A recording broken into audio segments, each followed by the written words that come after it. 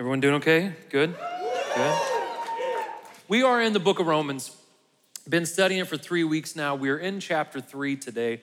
If you haven't been with us, chapter 2 is a very interesting chapter, and it seems like Paul, who is a Jewish person, is really hammering on the Jews that are in Rome, in the church that makes the Roman people, okay? The Roman church. And so in chapter 2, he's hammering on them quite a bit, and he's talking a lot about how they have made the outward appearance more important than what God has done in their hearts. And they talk about circumcision, and Paul makes the argument. He says, it's not the circumcision of the flesh, it's the circumcision of the heart. It's that God changes from the inside out, and he challenges them. He says, have you basically let God do a spiritual surgery on you? And that's what we talked about last week. Wrapped up chapter 2. And oftentimes we come into this place, we worship, we have church, we even go over the Bible, but not as many of us as they should have been vulnerable and said, God, whatever you want to cut out of my life, cut it out. If you need to cut that out, if you need to expose some things in me, Lord, if you need to reveal light, shine light on certain, God, I invite you to do that. And it is only when we do that that we experience true transformation, this kind of spiritual surgery, if you will. So after chapter 2, when he talks about the circumcision of the heart, we get into chapter 3, and I'll be honest with you, if you just read chapter 3, it's a little tough to digest. I'm just talking about myself. It kind of goes over my head a little bit. So one of the things I hope to do today is to take what is a very important chapter, and we'll talk about it today because it's mainly about salvation, but taking it and kind of put it in real world terms for us today, okay? So that's what I hope to do with chapter 3. And what we're gonna talk about today is of the utmost importance. It's the reason why we're here. We're gonna talk about the fact that every single one of us, every human that's ever existed, has fallen short and needs a savior. Now, that sounds very elementary to those of us in this room possibly, but the narrative of culture right now is, you're good. Look inside yourself, follow your heart, follow your path. We all have our individual truths that work for us. You are told that you are inherently good, and that's exactly the opposite of what the Bible says. Guys, listen, the Bible's gonna make it very clear today that we suck. And that sounds terrible, but there's going to be a turning point in chapter 3. You're like, I didn't come to church to hear how bad I am. Unfortunately, it's the truth. We're terrible. But as terrible as we have been, God still loves us, sent his son to redeem us, and he wants to save us. So there's good news. That's the gospel. That's the good news. So we're all in need of saving. And today we're gonna talk about by what means are we saved? We've all fallen short. We all need a savior. How does that happen, right? What do we do to go about receiving salvation? That's what we're gonna talk about a little bit today, okay? So again, the first half's gonna be a little rough. Second half's gonna be really, really good. So you should have got a notes handout when you walked in. Everything I'm gonna say is in that notes handout. Everything should be on the screens around the room. If you're old school and have a physical copy of the Bible, we're in the New Testament, in the 6th book, in the 3rd chapter. We'll do all of it today. We'll get through it pretty quick.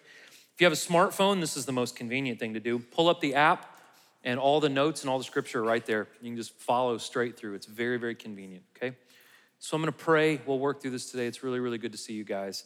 And I might have been a little premature with the flip-flops because I think it was like 37 when I left the house today. But I was like, well, it's supposed to be in the 60s later. So hopefully when we leave here, it's gonna be nice. So let's pray. Father, Lord, we love you. God, thank you so much, Lord, for the opportunity to get to do what we're doing right now. God, I thank you for everyone that's in this room, everyone who's watching online. God, I pray that you just keep your hand on us today, God, as we study your word. I pray, Lord, that it really instructs us and encourages us and puts us in the right direction. Father, we don't just pray for our church, we pray for every church in our city. We pray for our other campuses and all the churches in their cities. God, we pray for all the churches we work with in New England, God, and churches in Africa and El Salvador, God, that we work with. We just pray for your church. I pray that everything we do today honors you, that it brings us closer to you, God, and we pray all these things in your son's name, Lord. In Jesus' name, amen. So again, this is a letter, so it reads like a letter, okay? I'm gonna read a little bit. We'll go back and break it down, and I think you'll enjoy it, okay? So what advantage does the Jew have? Or what is the benefit of circumcision? Considerable in every way. First, they were entrusted with the very words of God. What then? If some were unfaithful, will their unfaithfulness nullify God's faithfulness? Absolutely not. Let God be true, even though everyone is a liar. I love that. As it is written, that you may be justified in your own words and triumph when you judge. But if our unrighteousness highlights God's righteousness, what are we to say? Am I using a human argument? Is God unrighteous to inflict wrath? Absolutely not. Otherwise, how will God judge the world? But if by my lie God's truth abounds to his glory, why am I also still being judged as a sinner? And why not say, just as some people have slanderously claimed we say, let us do what is evil so that good may come. Their condemnation is deserved. Okay, so again, if you weren't here last week, Paul tends to hammer on the Jewish people. He was a Jew, he's not anti-Semitic. He was coming down on them because the Jewish people in Paul's day thought they were better than everyone else because they knew more about God and they had more privileges. Here's the key to today. We can take out virtually every time Paul says Jew, we can remove Jew and put in North American Christian because we experience many of the same privileges that they did then today, okay? The point Paul was making in chapter 2 is you may know everything about God and you may do all the religious practices, but if you do not have a personal relationship with God, it's completely pointless. That was his thing in chapter 2. So what he's gonna do though, he hammered on the Jews in chapter 2, and then what he's going to do is kind of offer like a little bit of balance to that argument in chapter 3. So the first question he says is, it seems like I really hammered on the Jews, but he says, is there an advantage to being a Jew? And he says, yes, there is. The first advantage of being a Jew was that they were the first ones to receive the knowledge of God. And though all people are welcomed into the kingdom of God, the Jewish people do hold a special place in the kingdom. Now we have to be careful with that because there's a lot of modern day Christians that believe some bad theology that just because people are born Jewish, that they get a free ticket to heaven, and that's not the case. Because in chapter 2, Paul even says there is no favorites with God. Some have other advantages than other people, but all people must act on the knowledge of Christ and respond to the knowledge of Christ. None of us just get kind of this like pass, right? To where we can just do whatever we want and believe whatever we want. So we gotta be careful with that. The second advantage that the Jews had was that even though they had been very unfaithful in the past, God had made a promise to Abraham, kind of the father of the Jews, and God is faithful when he makes a promise. So here's what's interesting. If you ever look at a map, let's say we had a map up here, I should have shown one. Let's say we have a map of the Exodus. That's when the Jewish people came out of Egypt, crossed the Sinai Peninsula into Israel. It's a pretty straight shot, right? It's not super complicated on how to get there. You just follow the coast, go right up, you're there. If you look at the actual path that they traveled, they didn't go northeast, they went south. They made about 12 figure eights, right, in the Sinai Peninsula, and then they went up to Israel. So what should have taken them just a year or so took them 40 years, and all the people that received the promise initially from God, the original people never even made it. It was their descendants. Because they had been so unfaithful to God, they wandered around in the wilderness for 40 years. But even though they were unfaithful, God still delivered on his promise. But here's the thing, just because God is faithful does not give us license to be unfaithful. Paul says, absolutely not. In God's grace, we receive more than we're ever faithful for, but we should still try to be faithful, okay? That's the point he's trying to make. And so in verse 5 through 8, Paul is making the argument that just because God is gracious, just because God is good, doesn't give us the right to abuse that grace by doing whatever we want. So in our very selfish human nature, we all tend to gravitate towards what we want. And we all tend to gravitate towards, looking at the word gymnastics I did here, we have made Jesus into this kind of like emasculated Santa Claus in the sky that just gives us gifts all the time, but never holds us accountable for our evil. And that is not the biblical Jesus. But we often think that Jesus is just up there, so when we can call on him and rain down some blessings on me, don't hold me into account, don't tell me how to live, but bless me, bless me, bless me. Dietrich Bonhoeffer, the great author in the 1940s, said this makes God's grace cheap. When we receive the grace of God, but do not live righteously, it is dishonoring to God. It is cheap grace, he calls it. So we need to be careful. Just because God is good doesn't mean we can do whatever we want. That's not what that means. And I would also think that all of us in this room, everyone watching online, that we come to church, that we break open the Word of God, that we sing these songs, because I hope deep down in all of us that we come approaching God for God to change us. But the point Paul is trying to make is we cannot expect transformation if we are still living in rebellion to God. If we are still sinning, we cannot expect God to transform us. And I believe the reason why a lot of people have not experienced the transformation that God offers us is because they have not given God all of them. I'll give you an example with money. People come up and they're like, we can just never get on our feet. And the first thing I always think is, are you being faithful to God with your finances? Are you tithing? Are you living within your means? Are you materialistic? Are you greedy? What's important to you? Have you relented your finances over to God? If you haven't, the book of Malachi says that your finances are cursed. God cannot bless something that you will not give him. It's the same thing with marriage. I keep praying for God to bless our marriage. Well, do you respect your husband? No. Does he treat you like Jesus treats the church? Well, no. We cannot expect the blessings of God if we are not living in accordance to God's commands and what he wants us to do. Unless we fully submit to him, God cannot completely transform us. God does not want 98.8% of you. God wants 100%. And it is only when we fully give in to that and submit that God transforms us, okay? But the point is this, and here it's gonna get worse, guys. We are all guilty. Guilty, guilty. Paul's gonna let us have it. What then? Are we any better off? Not at all. For we have already charged that both Jews and Gentiles, that's non-Jews, are all under sin. As it is written, there is no one righteous, not even one. There is no one who understands. There is no one who seeks God. All have turned away. All have become worthless.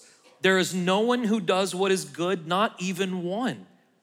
Their throat is an open grave. They deceive with their tongues. Viper's venom is under their lips. Their mouth is full of cursing and bitterness. Their feet are swift to shed blood. Ruin and wretchedness are in their paths, and the path of peace they have never known. There is no fear of God before their eyes. Now we know that whatever the law says, it speaks to those who are subject to the law, so that every mouth may be shut and the whole world may become subject to God's judgment. For no one will be justified in his sight by the works of the law, because the knowledge of sin comes through the law. So what is Paul saying here? Paul is saying that we are terrible. All of us have fallen short. All of us have made mistakes, but we'll get to that here in a minute. So Paul says this, he says, okay, he's speaking of Jews, but again, we can say North American Christians for our sake. Just because we have more knowledge, just because we have access to more, just because we have experienced prosperity in this nation, does that mean we're better? Paul says, not at all. He makes it clear that some people may have more privileges in this life, but that doesn't mean that God loves them any more than people that don't have privileges in this life. Here's the other side of that. When we think we're better off because we have more knowledge and more resources, Paul makes it clear in chapter 2, you're gonna be held responsible for that. So in the United States, where we have access to freedom of worship, access to the Bible, we live in a very prosperous nation, maybe the most prosperous that's ever existed. We are gonna be held accountable for the advantages that we have had. So we need to take that into balance, right? Well, look how much we have here. You're gonna be held accountable for how much you have. For people who have been given much, much is expected out of them. And so Paul, though, again, makes it clear, though we may have more advantages in the United States, for instance, everyone's under sin. Again, this narrative right now that you're good, I'm good, we're all just good. You do enough nice things for people, we're good. If I'm woke enough, right, I'm good. If I'm politically correct enough, I'm good. We're all good. Paul says, no, you're not. Every single one of you are under sin. All people have fallen short. Therefore, you're not good. We all need a savior. So whenever I hear Christians say, I think we're all just good by nature, then why do we need Jesus? We have all fallen short. That's why we need a savior. And Paul says this isn't a new idea. Humans have always sucked, right?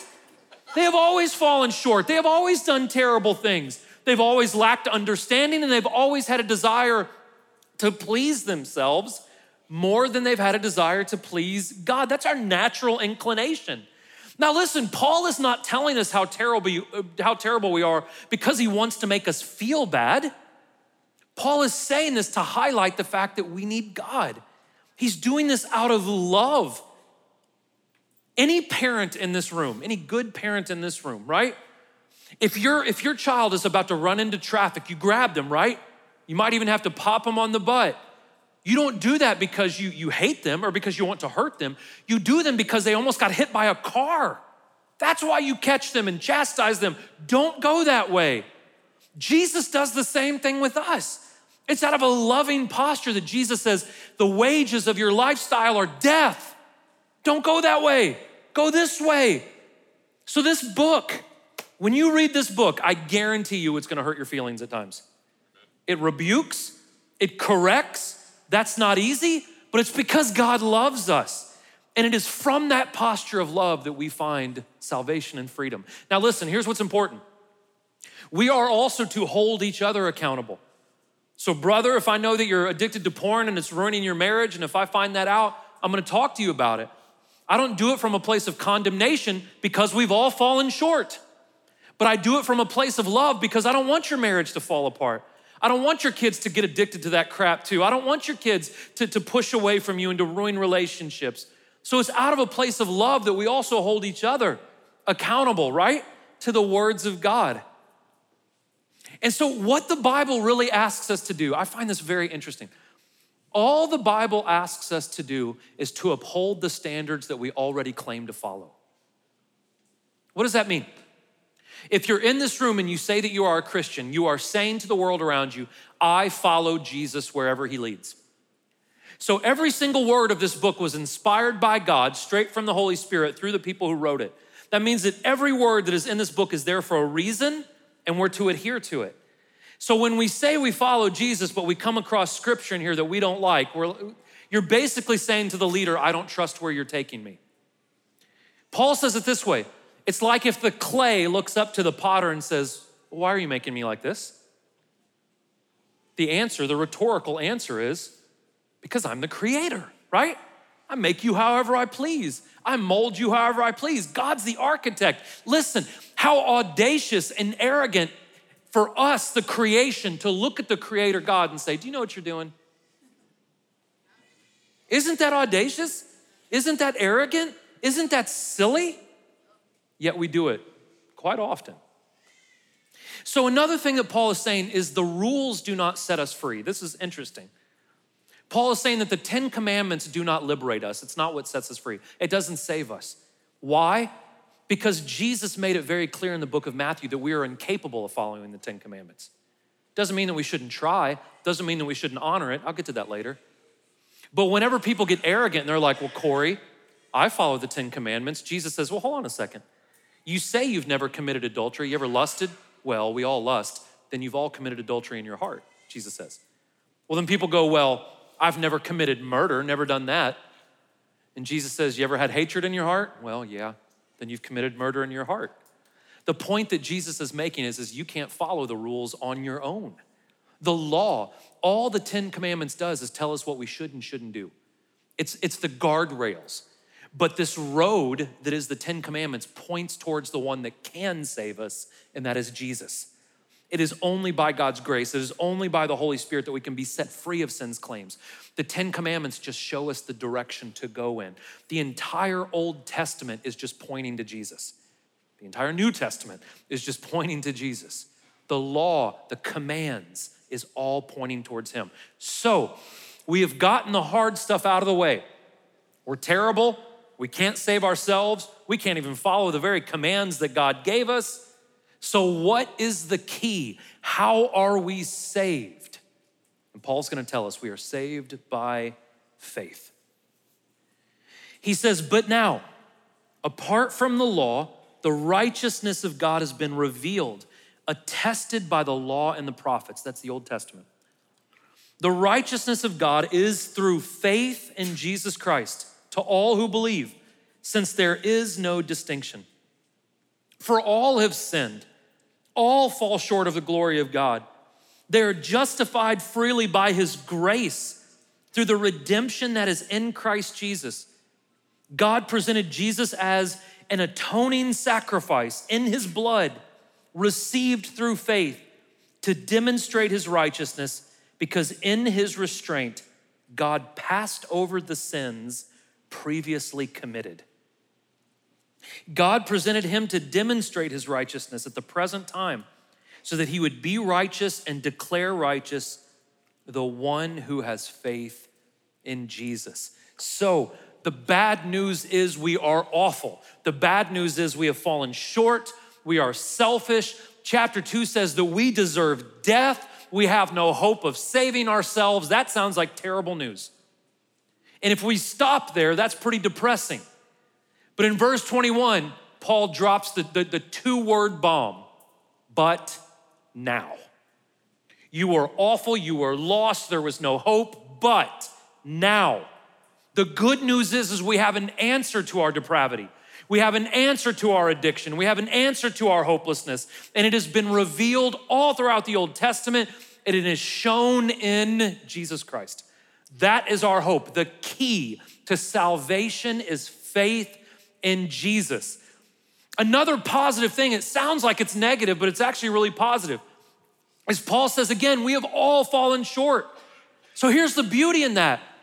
If you've looked at pornography and feel guilty, if you have been greedy and you feel guilty, you are not isolated in that, because all of us have messed up. Everyone in this room has sinned.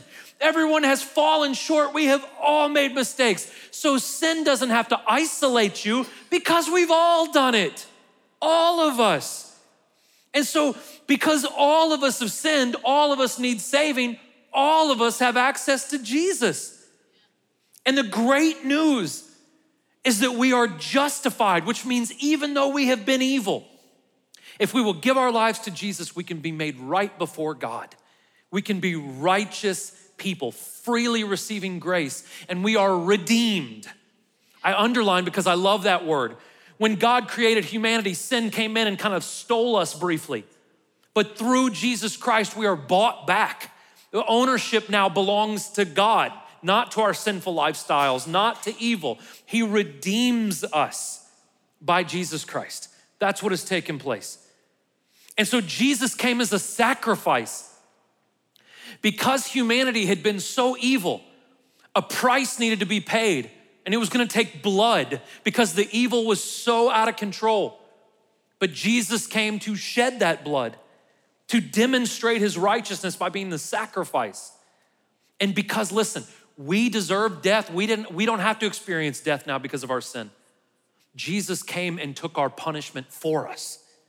He felt the ramifications of what we have done, so we don't have to feel it. And we are unable to be made right by the good things we do. There's no amount of good things you can do that make you good. There's no amount of rules you can follow that make you good. So because God knows that we are incapable of being good in and of ourselves, he comes down and makes us good. He comes down and stands before us and he advocates for us. We're gonna get to that a little bit more here in a minute too. So what's interesting is this, I hear Christians say this all the time, and it's not really true. We say, I serve a fair God. We don't. If God was fair, every single one of us would burn for eternity. We have all deserved death. Not one of us has earned salvation. If God was fair, we'd all go to hell. God is not fair. God is good. God is good and he's gracious. And so because, look at this, because Jesus became the mercy seat, let me tell you what that means. In the Old Testament, what the high priest would do is he would sacrifice an animal, he would put the blood in a bowl, he would walk into what was called the Holy of Holies, where the Ark of the Covenant sat. If you don't know what that is, the first Indiana Jones, right? The big gold box. Look at it, you melt, that thing. So that box, it's funny how many people are like, gotcha, right? So the high priest would walk in with the blood, and he would pour the blood on the top of the ark. The top of the ark was called the mercy seat. There was 2 angels, and in the middle of that represented the glory of God, the presence of God. What this symbolized is humanity was so evil that there had to be a blood sacrifice to pay for it. And because of that sacrifice, there was mercy. Here's what Jesus came to do. Jesus came and he said, listen, I'll shed my blood, and my blood will cover sin forever. I will become the mercy of God. I will become the mercy seat. And because God did this, we now have the opportunity to have something that we could never purchase on our own: salvation. Nothing we could do, right? Hey, thank you to that person back there in that corner. Thank you. So again, what's the key? The key that unlocks all this is faith. Now, I say this all the time. Faith is not just believing in Jesus. It's much more than that. Faith is not only believing in him, it's trusting him. It's doing what he tells you to do. It's relying on him. Good example. So my buddy Zach that was playing drums this week, he's a fantastic mechanic. It's not what he does for a living. It's just a hobby. He's an old car guy. I'm an old car guy. He owns a couple old cars. I own a couple old cars, and we help each other out. By helping each other out, I mean he does all the work and I just do what he tells me to. Anyways, recently I've got an old Ford and I had to pull the whole engine and he tore it all down and he's building it back up, and I'm helping a little bit when I can, and I'm just the guy scrubbing parts basically. But anyway, so here's the thing. It's not just enough for me to believe that Zach is a really good mechanic. I actually have to trust him to take the engine out, to pull the engine apart, to fix what is wrong with it, and to put it back together. So I have to trust him with the engine of my car, right? Hope you see the analogy. Not only do I have to trust him that when I'm helping him and he says, hey man, just grab a hammer and pound that part out. I'm like, really? Just bang on, trust me. Okay, I have faith. You're a better mechanic than me. You know how to put the engine together. I'll do what you tell me to do. And it works, right? Because he's the master mechanic and I'm not. It's the same thing with our lives. It's not enough to just say that Jesus is the Savior. I have to trust my wife and kids with him. I have to trust my future with him. When he tells me to walk, even if I don't understand the direction, God, you know better than me. You know everything. You see everything. I don't. I'm going to do it even though I don't understand it. I have to rely on Jesus to take me apart and put me back the way that I need to be put back. And if we have this kind of true faith, look at what happens. Look how neat this is. God is the judge of all humankind, right? But when we have faith in Jesus, not only is God the judge, God also becomes the defense attorney for us. So not only does he judge if we go to heaven or hell, if we have followed Jesus Christ, he also defends us. So the same one that judges us defends us, which means if we have been on his side and if he's on ours, we go to heaven, right? Because the judge and the defense attorney are working together for us.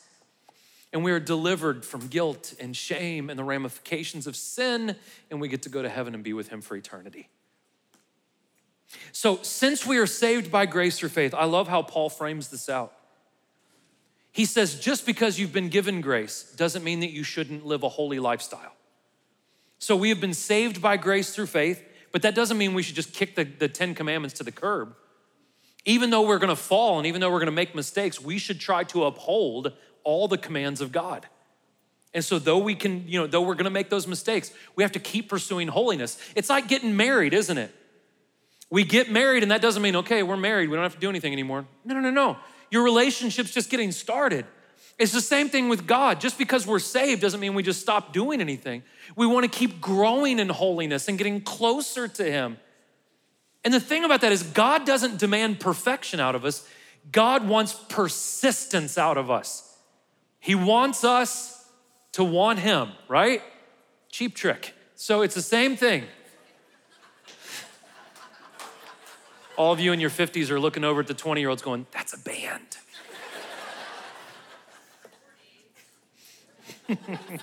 40s, not 50s, I'm so sorry. Okay, so fun story about it. It's been a couple of years ago, back when concerts were still a thing. Devin Sweat, who works here, younger guy, he's 17 or 18. A couple of years ago, his mom always gets all these free tickets to shows all the time. And so I've gotten to see a lot of great bands because of Michelle. And she got a hold of me and she said, hey, I've got 4 tickets to see Poison and Cheap Trick. Do you want to go? And I'm like, well, yeah, I want to go back to 1987, sure. And so me, Zach, Josh Brooker, and Devin, we took Devin. Devin was 15 at the time. And Cheap Trick comes out there, and I was like, Devin, you ever seen Cheap Trick? He goes, this is the 5th time I've seen Cheap Trick. I was like, Devin, you're 15, and I bet you have seen Cheap Trick more than any 60-year-old in this amphitheater right now. That's crazy. That story, that was it. All right, here we go.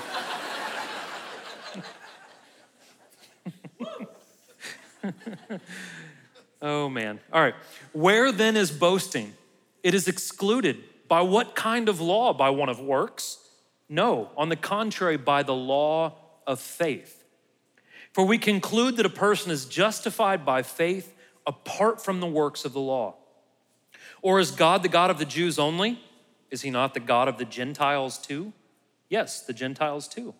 Since there is one God who will justify the circumcised by faith and the uncircumcised through faith. Do we then nullify the law through faith? Absolutely not. On the contrary, we uphold the law. So here's what he's saying. The Christian has no room to be arrogant. Why do we have no room to be arrogant about our salvation? It's like being cocky about something that someone gave you. You didn't earn it. Someone gave it to you. We have no right to be boastful about something that we never earned. God gave us salvation. It was free. So Christians should be humble people. We should always be humble people. And Jesus actually talks about this in the gospel. He says, Christians or believers that are arrogant, you end up just kind of looking like a fool. I love how Jesus gives us party etiquette. That's what he does in Luke chapter 14.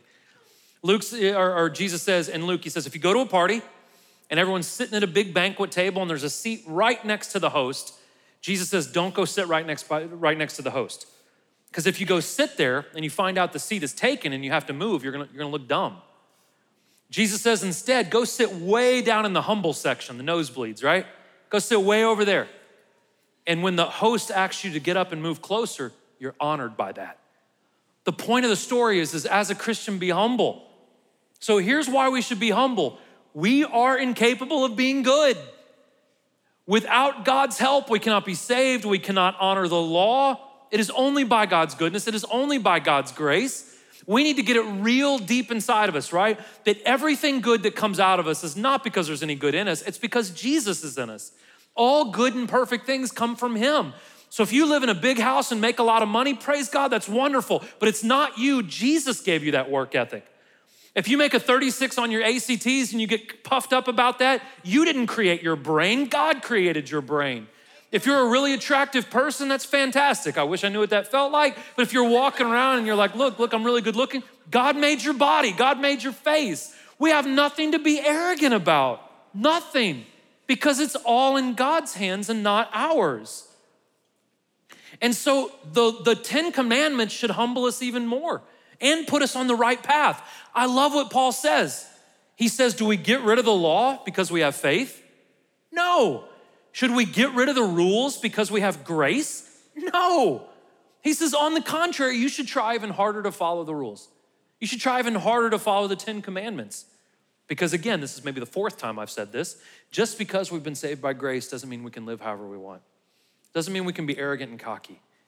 We're all gonna fall at times, but if we submit to Jesus and if we aim to follow the commands of God, God forgives us, he honors us, he moves us forward, okay? So here comes the honesty piece today, okay? Let's be honest with each other. The first thing we need to be really honest about, and I'm telling you, most of us have made this mistake, if not all of us. Do we use that scripture in chapter 3 of Romans that all have sinned as an excuse to sin? Well, Corey, I know that I'm looking at pornography, but I'm not sleeping with my boyfriend like she is.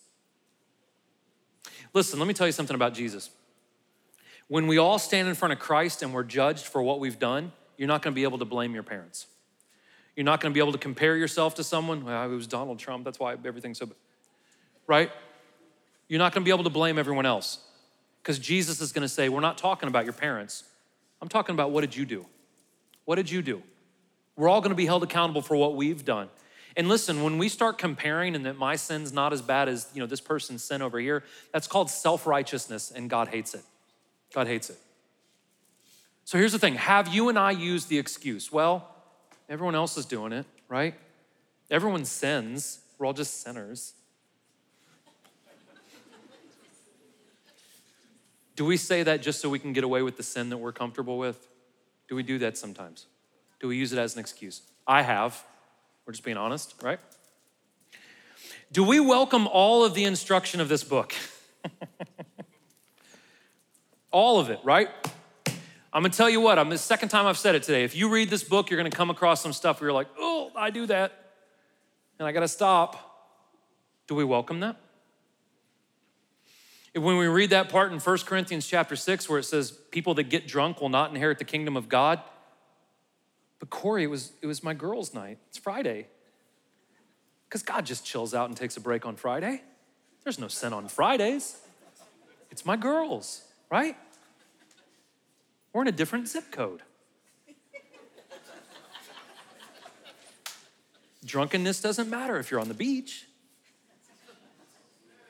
Is sin all the time? It is. And when we come across those parts of the Bible that really take a shot straight at us, God, I welcome that.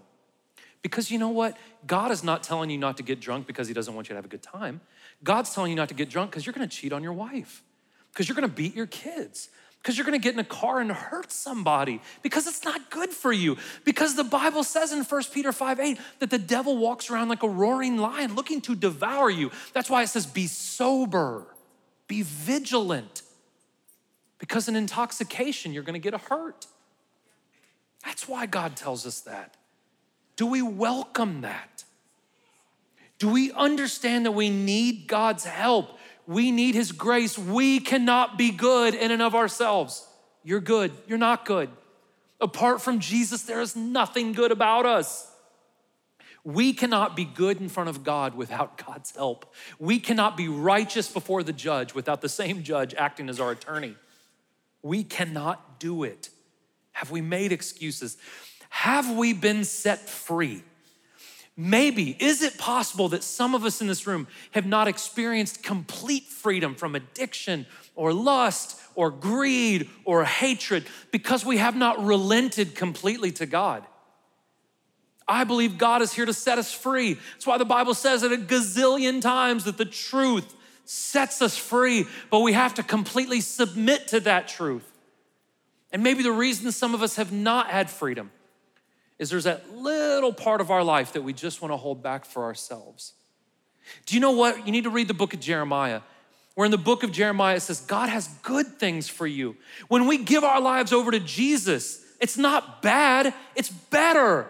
God has bigger plans for you than you even have for yourself, better things for you. And our problem is we don't trust him. So, well, God, I'll follow you, but can I have this one thing? Jesus says, no, you got to give it all to me. But he also says, if you give it all to me, it'll be better. You'll be free.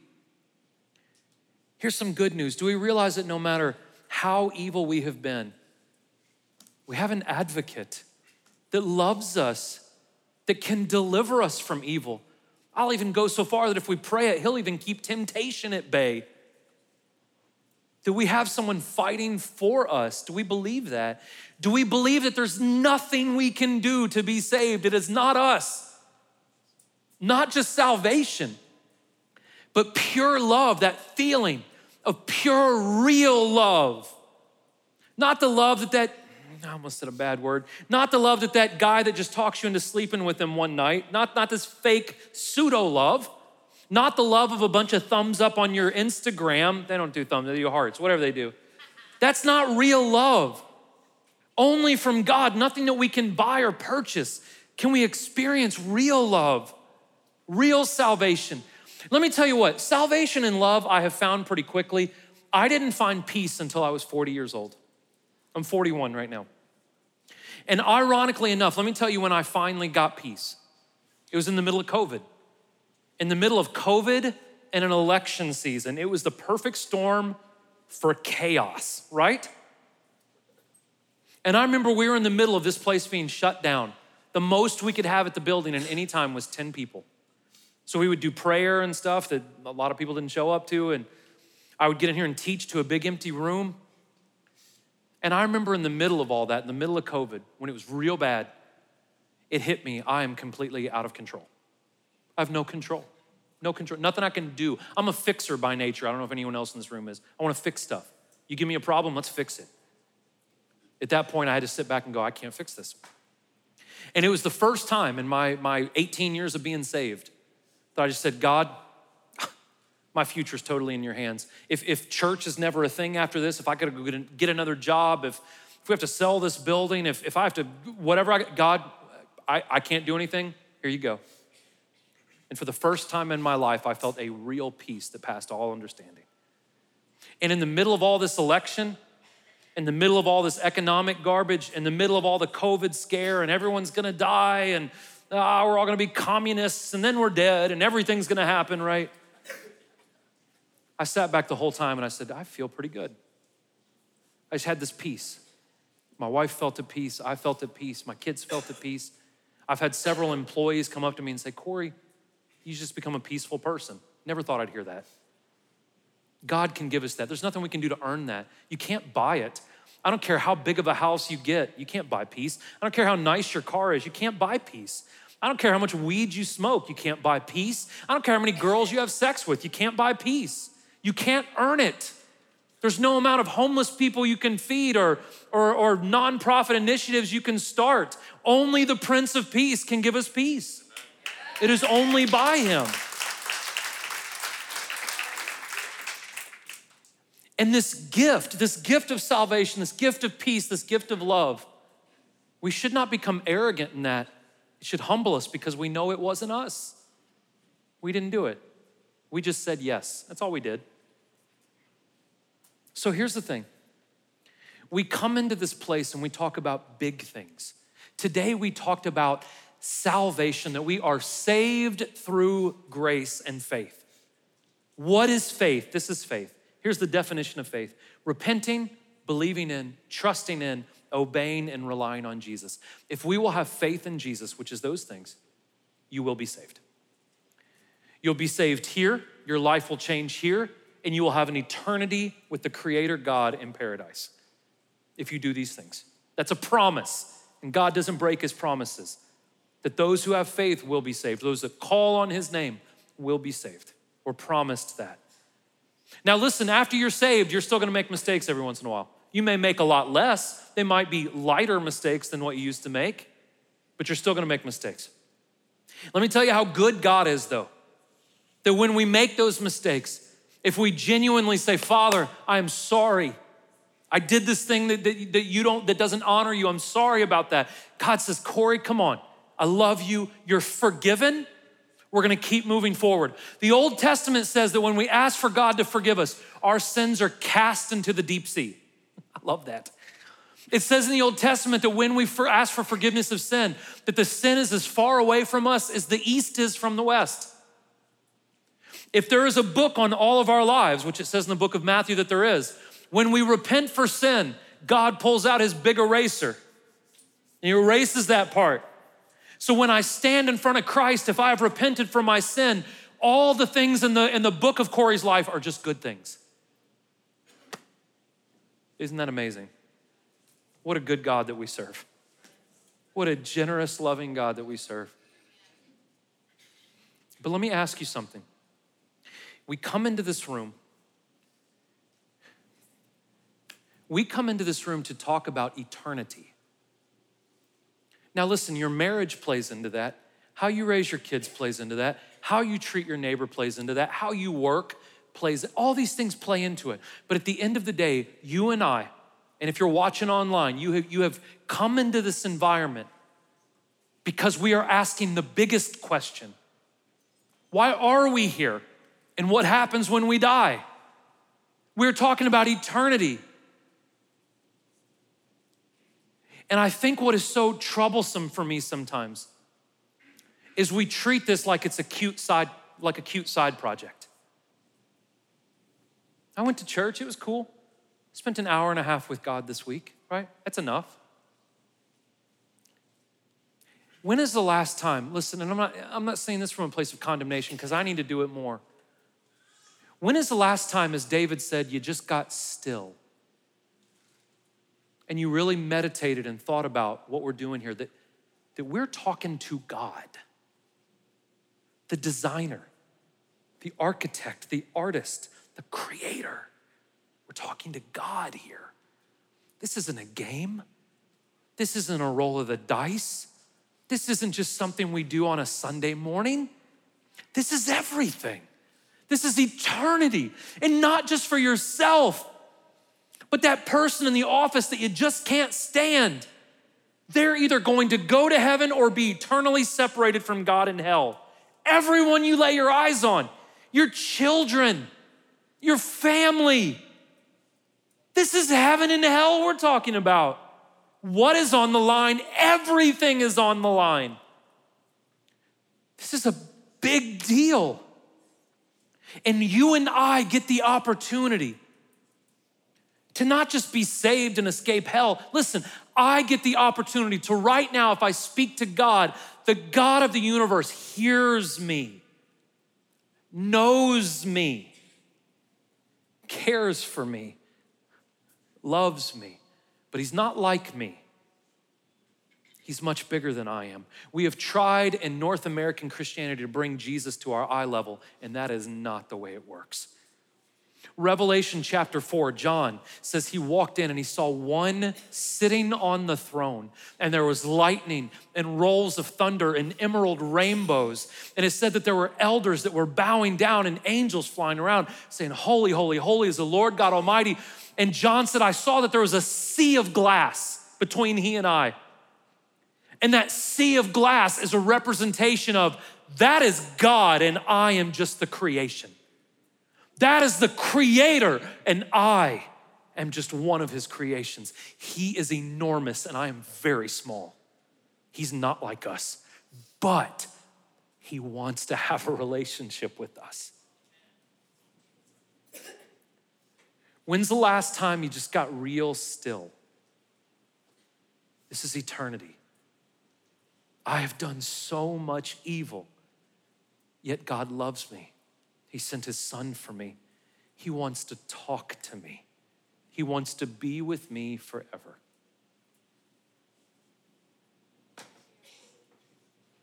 It's big. It's real big. And I think we often forget it. Would you bow your heads with me, please?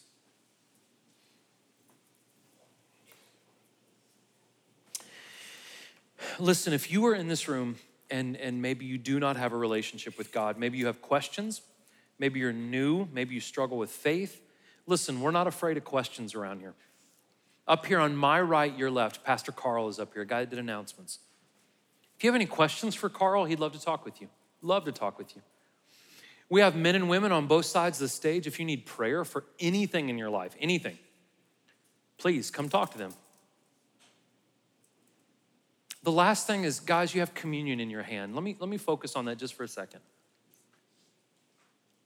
Jesus said, do this in remembrance of me every single time you gather. That's why we do communion every time we gather together, because Jesus told us to.